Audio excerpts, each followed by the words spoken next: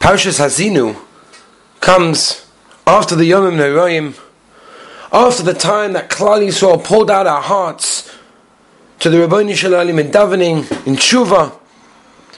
We spent a lot of time davening, we spent time looking into ourselves, giving tzedakah, doing chesed, perhaps strengthening ben Adam lechaveroi, maybe stopping a few moments before speaking to think if what I'm saying is Lashon Hara. We try to work on ourselves. And now we have Parsha Haazinu.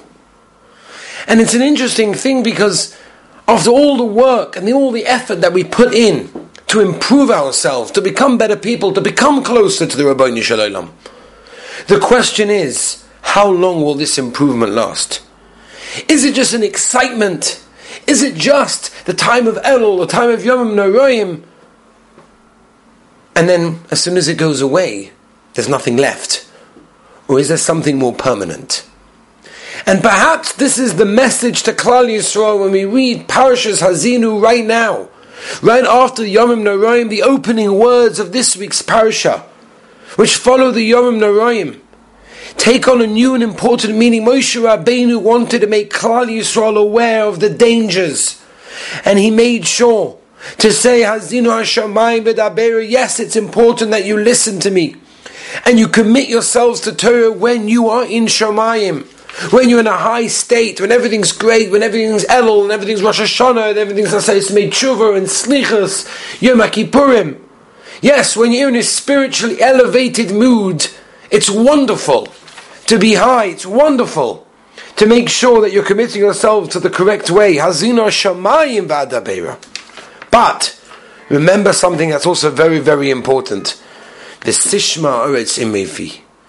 The words must also continue to make an impact and be upheld even when a person returns to the routine of a normal earthly activity. Even after all the slichas, after the shofar, the fasting, everything is worn off.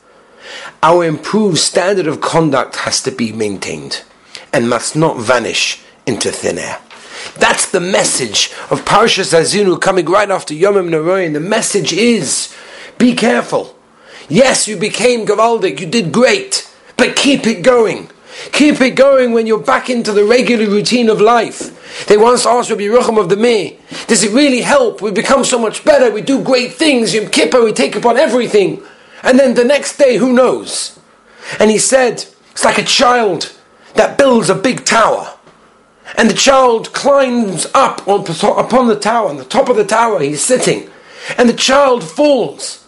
And the child starts crying and said, oh, my tower fell, my tower fell. And the father picks up the child and said, no, look, your tower's still there. You just fell. Let's remember that. Everything we have built, over Elul, Asayis Tshuva, Rosh Hashanah, Yom Kippur, everything, it's still there. We might fall sometimes, but what we built is still there. That's the message of Parshas Haazinu.